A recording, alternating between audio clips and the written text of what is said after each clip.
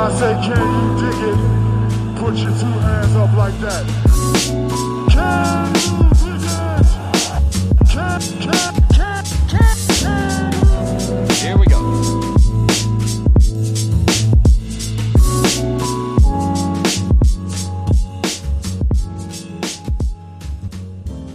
Welcome back, guys, to another episode of Can You Dig It, a podcast by the Silver Screen and Roll Network. I'm your host, Jacob Rude.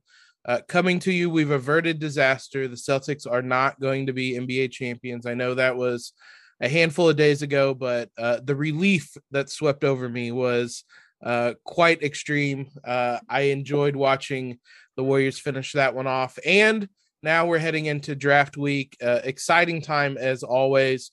And to talk about the draft, there's nobody else I would rather have on than one of my probably the person I've known longest on Lakers Twitter, my good friend Mike Garcia. Mike, man, is this like Christmas this time of year for you? It usually is. I usually set the day all to myself on draft day altogether to just pay attention to the draft, just have a drink, set some popcorn on the side, and sit out the 4 hours. So yeah, it is Christmas in that sense. It's exciting times, and especially this year where it certainly sounds, as we're recording this on Saturday, the Lakers haven't traded for any pick. I don't imagine they're going to do it until probably draft night itself, when they get a better sense of who's available and whatnot. But the Lakers want to move into the second round. Rob Pelinka has outright said that they want to buy a second round pick. I think based on the money available, they theoretically could buy 2 picks. That's asking a lot of a Lakers franchise who has not wanted to spend money. So we will settle for them just buying 1 second round pick. They certainly have worked out a lot of guys, and a good amount of those have been prospects that would be drafted, guys who would be second round picks. So let's dive into it from that angle first. A couple of the guys that they've worked out that look like they're going to be drafted, and I know that they're guys that you like as well. I want to start talking Jabari Walker and Keon Ellis first. A couple of wings. I'll just let you take it away, what you like and don't like about each of those guys. So let's start with Jabari Walker. What I like about Jabari Walker is he fits a lot with the defensive identity of the Lakers 2020 team. And usually I think I've mentioned before on prior pods that we've done together, I don't usually look for draft by fit, right? I look for best player available. And in this case, it's kind of the same general tier of talent. So if it's the same general tier of talent, you're looking for some kind of competency that leans into the culture of the team. And I think that's what Jabari does. He plays with a lot of energy. He's a defensive oriented player. It's funny because he's listed at 6'6.5" without shoes. He probably has a 6'10" plus wingspan. So he is generally wing sized, but he looks comfortable defending from the post down to closing out onto shooters, to 1v1 man defense along the perimeter. That kind of defensive versatility is important for this Laker team. And literally the only thing he needs to do offensively is shoot threes. And I think he was just shooting low 30s to mid 30% this season. He had a better shooting season the prior year as a freshman coming off the bench. I think he was like low to mid 40%. But it was on a low amount of volume, and he had more defensive attention this year. But sometimes the Lakers are just looking for rotation players. Hey, is there a defender we can bring off the bench that has the size, that has some level of competency, and can he space the floor? Jabari Walker is that guy. And then there's Keon Ellis, and Keon Ellis is the guy that really stood out for me this draft cycle. He's listed at 6'3.5" without shoes. He's got long arms for his height, roughly 6'8" or so. But what stood out was not only is he really comfortable being a high volume 3-point shooter, he's a mid 30% shooter too. He's a point of attack defender, and he plays with a ton of energy at that end. He's already skinny. I think he's like listed at roughly 170 pounds at 6'3.5". So that's so much for his size, but he gets skinny. He kind of slides around picks. He has a lot of it's really difficult to defend point of attack blocking drive angles, passing angles, and yet he has a way of actually doing that with his kind of energy and defensive focus. And the most important thing that happened this year compared to last is he reduces foul trouble a lot. And usually that kind of transfer, like, it's good to have a ton of motor and a lot of defensive activity, but if you foul a lot, you're not on the floor. Well, he reined that in, got some defensive discipline, and now he's a high volume 3-point shooter that defends point of attack. Absolutely, the Lakers could use that kind of guy as well. And these are two guys generally, depending on where you look, they are ranked as prospects that going to be in the second round. Whether you want to take a look at Tankathon, they're both within the top 60. I guess there's only technically 58 picks this year. Sam Vecini over at The Athletic have these guys. Ellis is 61, Jabari Walker's 49. So these are guys that it seems like are going to be second round picks. Things obviously tend to get interesting toward the end of the second round. Guys don't want to be drafted. I mean, Austin Reeves is a prime example, was telling guys or telling teams, don't draft me. And then he went to the Lakers. So a lot could change here, and that maybe that's why the Lakers are working some of these guys out. I mean, Walker, I believe, is from California. I believe he's from Inglewood.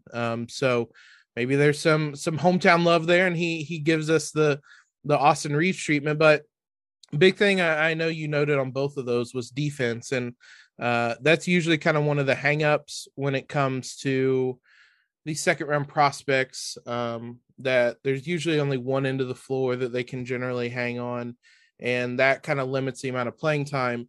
For a Lakers team that didn't defend well much of last season, are these guys that could step in? I mean, they're both kind of wing players. Are these guys that could step in and compete specifically on that end of the floor next season?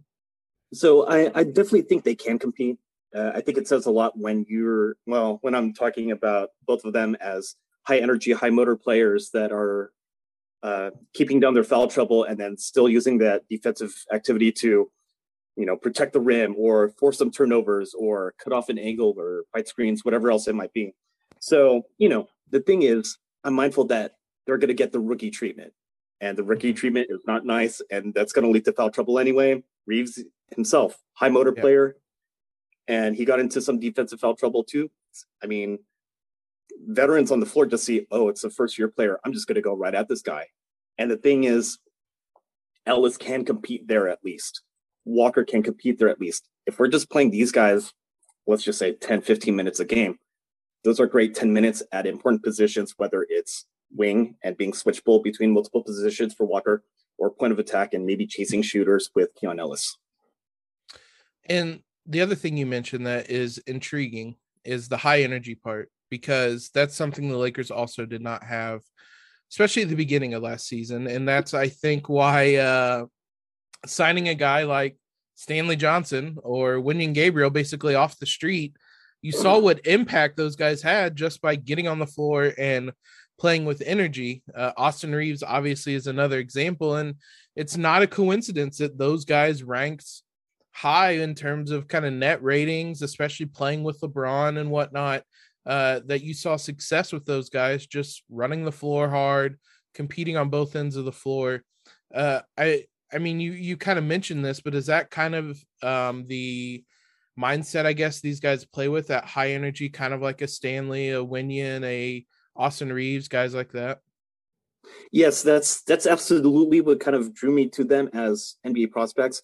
If I was looking on behalf of another team, I would still consider them in the same general spot. I have both of them roughly ranked on my board, I think mid 30s to mid 40s or something like that.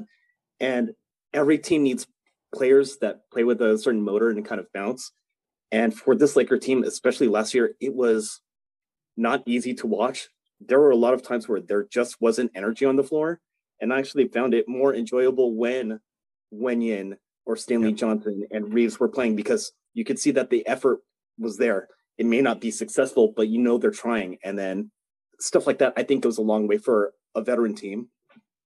Usually we see championship teams second year, third year. Not only is it hard because they played the long prior season, it's just really tough to sustain that kind of high energy level all throughout the season. And if you kind of load up a roster with high energy guys, sometimes that's infectious, and that can go a long way, especially for guys that are playing around, Anthony Davis, assuming he's healthy, LeBron James, assuming he's healthy. Those guys will handle a lot of the skill work. We just need the extra effort plays of, we need possessions, a couple made 3-point shots, the occasional offensive rebound. You have that around those two guys, and that goes far for the Lakers overall. Quote that stuck out with me last season. It was actually something David Fizdale said during his brief time as head coach when Vogel was in health and safety protocols. This was obviously around Christmas when he was coaching, but he said the Lakers just didn't have guys who wanted to do the dirty work. And that was something that they struggled with, because on paper, you bring all these veterans in and it seems like it's a really talented team, but it's a lot of veterans who are used to other people doing that dirty work, that energy stuff. And now you're asking Carmelo to do that. You're asking whoever it is, Wayne Ellington, Kent Bazemore, you need those guys to do the dirty work, and they're not used to it. So, and again, that was before or early on after they signed Stanley, before Wenyen. Reeves had been in health and safety protocols. He hadn't played a ton at that point. So you didn't have a lot of that. And so getting guys like that, Jabari Walker, Keon Ellis, whoever it may be, I'll be interested to see if that's something the Lakers are targeting, those energy guys that are willing to make those scrappy type of plays, the intangible stuff that the Lakers just didn't have a ton of last season. The outside of Ellis and Walker, there are a number of guys that you really like. So tell me some of the guys that you just in general that you're kind of eyeing as well on top of those two guys. So one is Vince Williams Jr. out of VCU, and he's listed roughly around 6'5.5" with a 7-foot wingspan. He's a left-handed wing. What surprised me about him is, sure, he's wing size, but he's a capable 3-point shooter that showed some acumen with doing some playmaking within the half-court set, just finding the open guy under the hoop, taking advantage of a weakness on the defense for leaving a guy open, and just a decent ability to attack the paint. The Lakers need all the skill sets that they can get. It's not just high energy guys. And here's a guy that's like, okay, he can pass, dribble, and shoot. So I'm not the most fond of his ball handling. He dribbles really high, and I think it makes him a little bit more turnover prone, especially for a guy who I think is going to be a role player next level. But if you're asking a role player on this specific Laker team to, hey, I need you to hit corner 3-point shots. If you can find that open man, great. You might not get a lot of pick and roll opportunities, but if you hit that cross-court pass and hit the open shooter, that goes a long way. Usually role players, they just pass 15 feet, right? They pass to the post, they pass to the nearest wing, they may skip to the top of the arc, but they don't pass all the way cross-court. Helps lower the turnovers down, make the decision simple. He can make that kind of pass, and that goes a long way. Then there's Julian Champagnie, who on any community mock draft that I've done this year always seems to go late second round or undrafted. And I think it's because he's not seen as a kind of traditional wing athlete. Like, the idea of a wing is, we give this guy the ball and then he can go create something.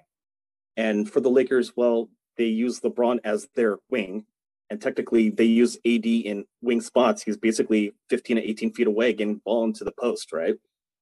So Julian Champagnie has been the number one option. I think it was for St. John's, and he was just hitting contested shots. Yep. And he had some, what surprises me is he doesn't look athletic, right? When we think of defensive players, we kind of think of like, maybe it's Marcus Smart. He's strong and he's quick and he can do a lot of things. You don't really think of like the Danny Greens out there who are just good positional defenders who just get the occasional deflection and sometimes are switchable. Champagnie plays more of the latter kind of defense, and that's usually harder to recognize. So, hey, if he shows some verticality in the paint and then just affects anything defensively and then is able to hit contested shots, that's great. The transition for him is really, hey, his usage is going to go from like 27%, which is already really high for a number one option, to maybe 15 to 20. Can he have a shooting rhythm? Can he kind of stay motivated on both ends of the floor with the reduced usage? But if you're giving the Lakers a guy that can hit a contested three, that's a good pick. So those are a couple guys outside of Ellis and Jabari Walker that I'd be looking at as well. Champagnie is someone we were talking beforehand, between covering the Lakers and me covering IU as well with the podcast. I didn't get to watch a lot of other basketball. Fortunately, Champagnie is someone I saw IU play, and if you want somebody that can hit a contested shot, St. John's made a run late in that game on the back of him just bearing a multitude of contested three-pointers. He was 6 of 12 from three that game. He had 32 points. One of his higher scoring games of the season, the second highest scoring game of the season. So he very much can do that. But yeah, his size is something that struck me as well. He's a 6'8" guard, basically. So someone that is going to be able to get his shot off over top of closeouts and things of that nature. But yeah, he adjusting. It's always interesting to see guys adjust from being the number one guy to being a role player. And ideally it's you get somebody like Austin Reeves who made that adjustment seamlessly last season. And that's the hope, but it may not always be what ends up happening. Vince Williams, last 2 seasons at VCU, just a tick under 5 threes per game, 39% shooting. Shooting is something that the Lakers did not have a ton of last season as well. It's something that will presumably be a target of some sort for the Lakers, either with this second round pick or as undrafted free agents. Is there any specific shooters that you think the Lakers could target with that pick? I think with Keon Ellis, Champagnie, and Vince Williams, those are the kind of shooters I'm looking for. I'm not generally looking for the 40% to mid 40% 3-point shooter. I'm kind of looking for guys that can they hit contested shots? Do they have a lot of volume and confidence in those shots at multiple corners, not just straight ahead or the corner shot? And can they show some shot variation? Do they take those shots off of screens? Do they do it 1v1? Do they do it out of the occasional pick and roll situation? And that's kind of what I was leaning towards. So, I think as we mentioned earlier with AD and LeBron just kind of making things easier for everyone, they're going to get open shots. That's going to happen. I don't expect a lot of guys to respect rookies' 3-point shots from the jump. So they kind of have to earn it by making them, really. Otherwise, veterans won't close out on them anyway. So those shots are going to be open early on. Maybe later in the season, they'll be more contested. But we're talking about guys that we're hoping that can steal 10, 15 minutes away and maybe provide impact later on into more of a specialist kind of role. So, if they can hit 30%, we're not asking for some super high bar, but if they can hit 30% behind the arc at multiple corners of the floor, while AD and LeBron draw the traffic, that's all the Lakers kind of need, especially if they're going to play the defensive end pretty well.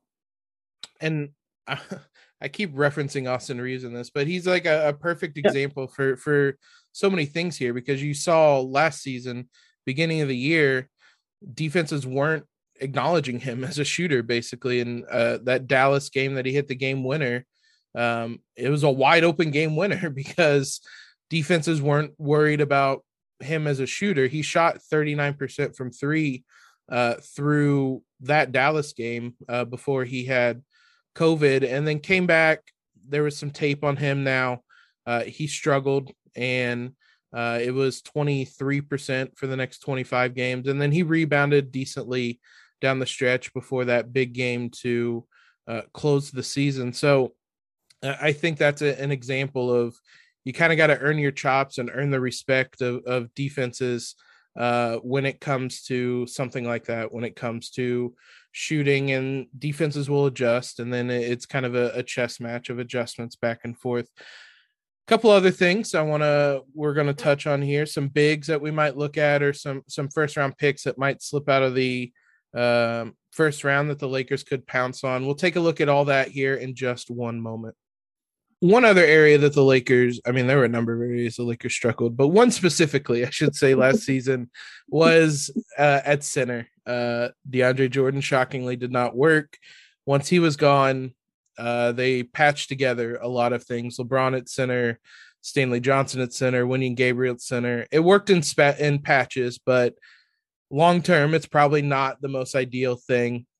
And you don't need on paper a lot out of the center position, at least under Frank Vogel.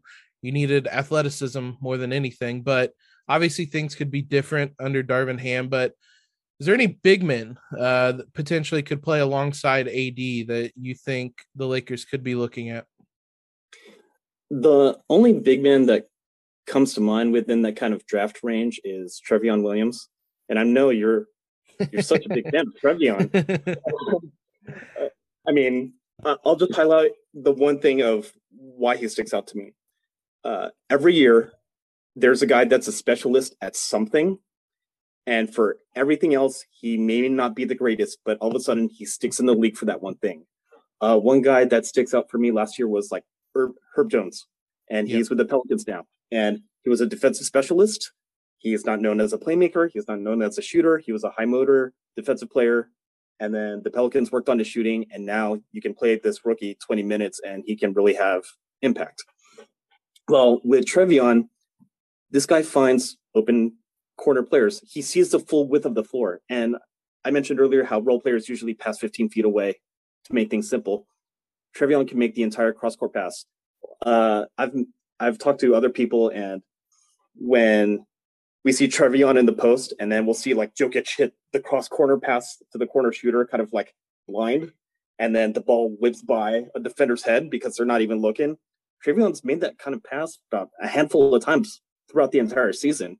So I wish that he had more shooting range, and then we could project him like Draymond Green because, that's what we'll do.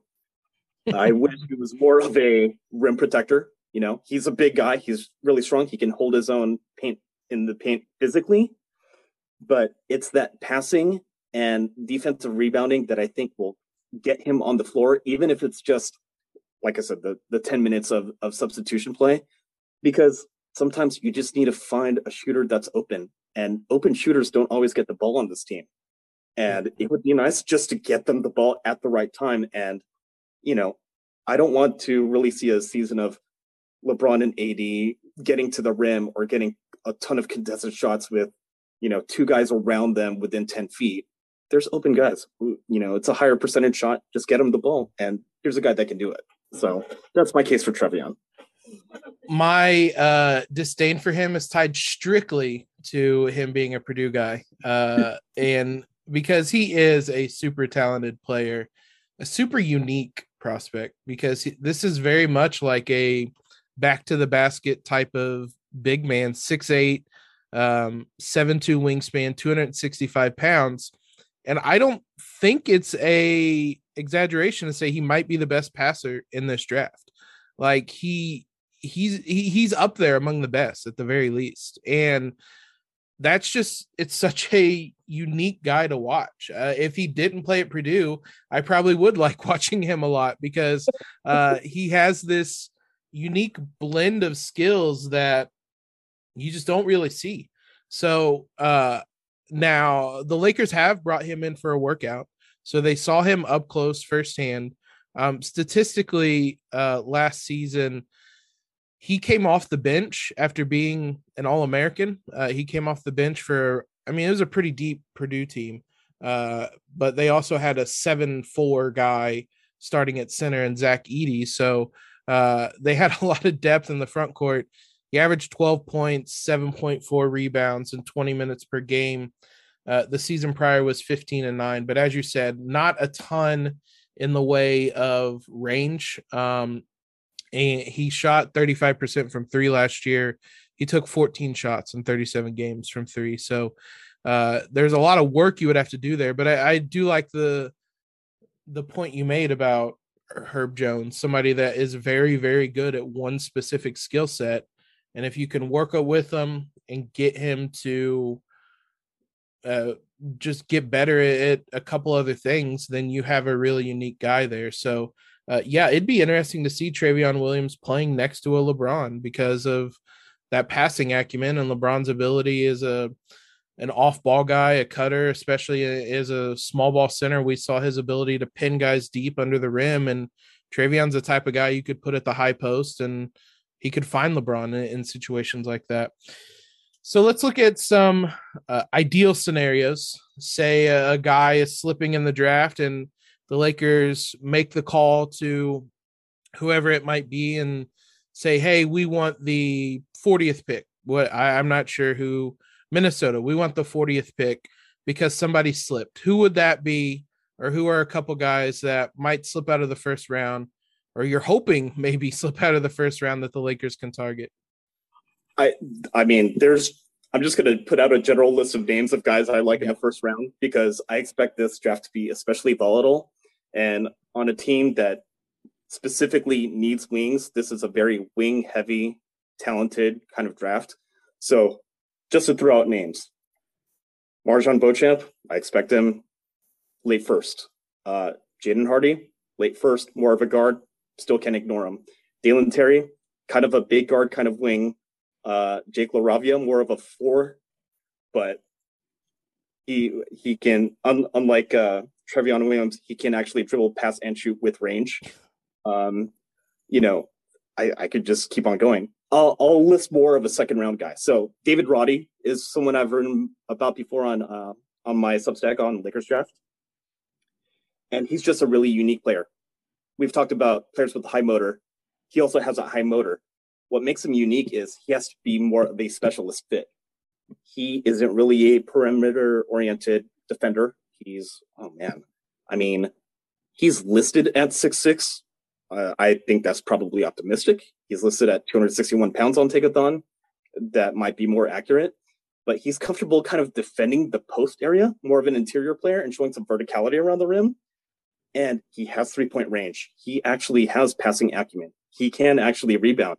I'm surprised he's not a first-round pick. So if he slips, and there's the idea of, well, maybe AD doesn't really like defending post players, and LeBron sure as hell doesn't.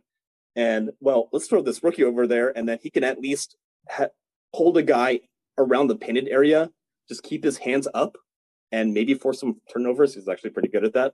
And have AD and LeBron kind of hope over, then that'd be great. I mean, it's hard to ignore his defensive rebounding ability. He can push in transition. This will sound like I'm exaggerating, but it's hard to think of 6'4" guys that can rebound, push the ball up the floor, and then finish. The first guy that comes to mind is, Hall of Famer Barkley. I'm not trying to project that far, right? Mm-hmm. So, but if we're thinking about, say, a role like PJ Tucker, right? He's roughly that height, and he was a forward that kind of turned into a big, and he was a big rebounding player out of Texas, and he developed his three-point shooting later his career overseas before bringing it over with learning at Phoenix and whatnot. Well, David Roddy is kind of that kind of guy. Yeah, I mean, he'd be a great high-energy player for the Lakers overall. It's interesting.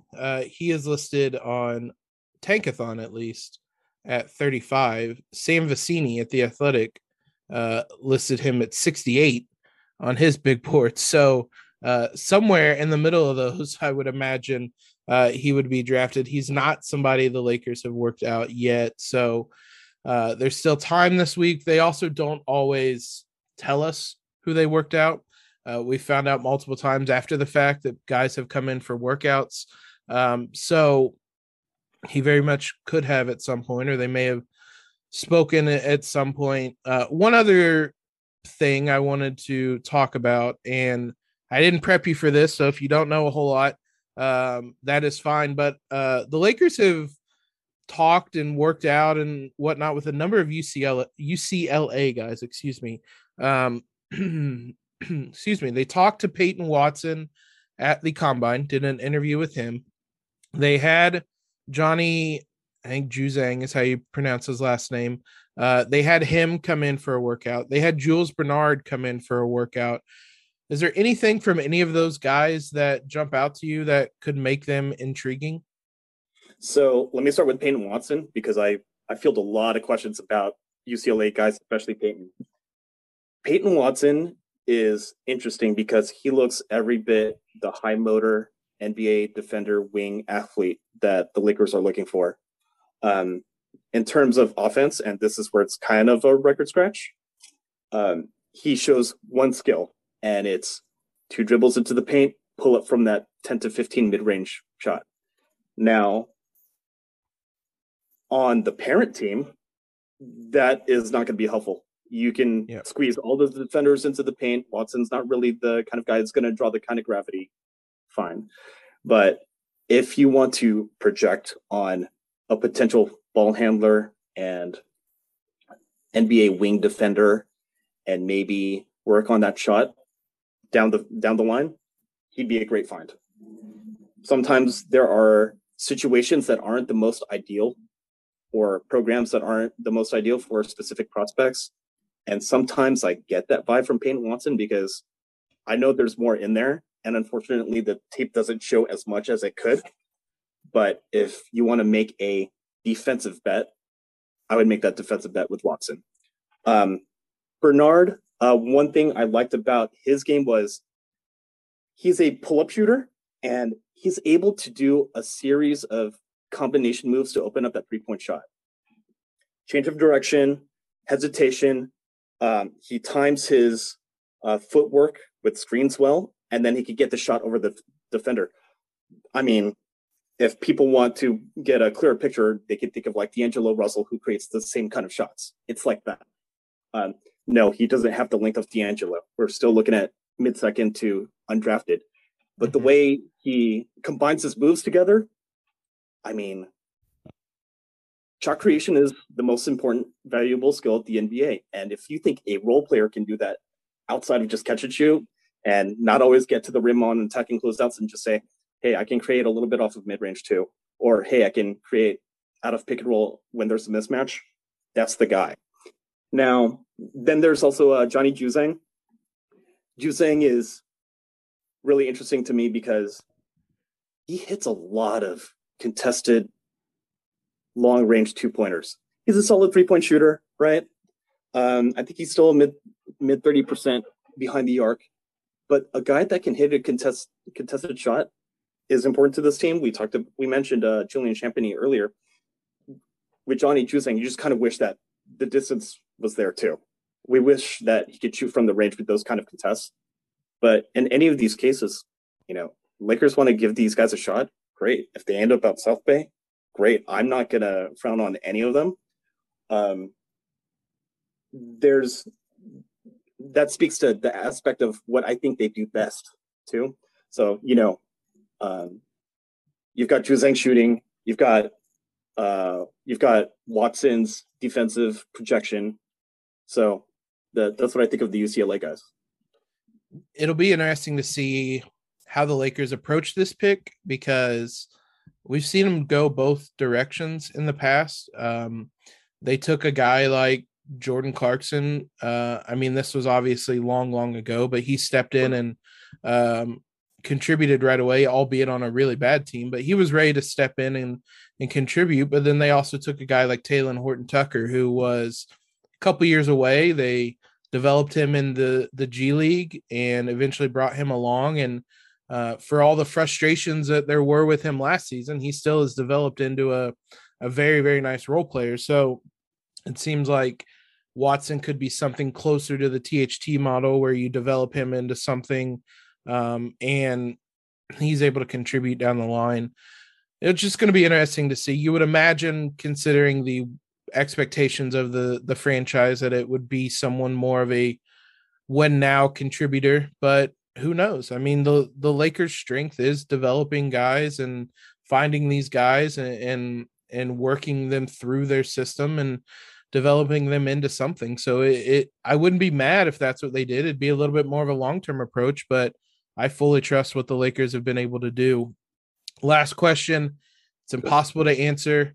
You did it last year. You called your shot with Austin Reeves. Who's going to be this year's Austin Reeves now? Keon Ellis. Really? Just as simple as that. Usually, when it comes to the draft, I look for guys that I don't think are being looked at with the correct lens, and I thought that was very easily Reeves last year. With Keon Ellis, I think people just see a 23-year-old. Oh, he's short and he's light, so there's this idea of, oh, he's a small point guard, and he's not really a point guard. He's a two. If you can play, you can play. That's all that matters. It doesn't matter if he's 18, if he's 25. The Lakers can use that. If you can shoot threes, play with energy defensively, and stay out of foul trouble, even better. Keon Ellis can absolutely do that. The benefit of the Lakers with LeBron James is that he's so versatile that you can just kind of stick talented guys out there around him and tell LeBron to play any kind of number of roles, and it works. So, and in the positionless age that we're entering, you can get guys like that, put them on the floor, and hope for the best and see what they're able to produce in the talent that they have. Mike, as always, I appreciate you coming on and doing this, and it's always fun to talk to you about the draft. Let the people know where they can find you on social media and find your Substack at that you mentioned. Sure. They can find me at Kenyon Driver on Twitter or LakersDraft.substack.com. Yeah, and I highly recommend you guys subscribe to that Substack. He's written about a number of guys that we've mentioned on today's podcast. There's video clips attached with each of them. So make sure you guys are subscribed to that, because this is the big week. This is your Christmas, as we said, and hopefully it ends with a nice little present for the Lakers at the end of it. I'll be back next week to preview. We're close to free agency now. We're going to be start talking about free agency when I'm back next week. So we'll recap a little bit about the draft and then talk about free agency and whatnot. So it is coming thick and fast. Make sure you guys are subscribed to the podcast wherever you listen to us at, and we'll be back next week.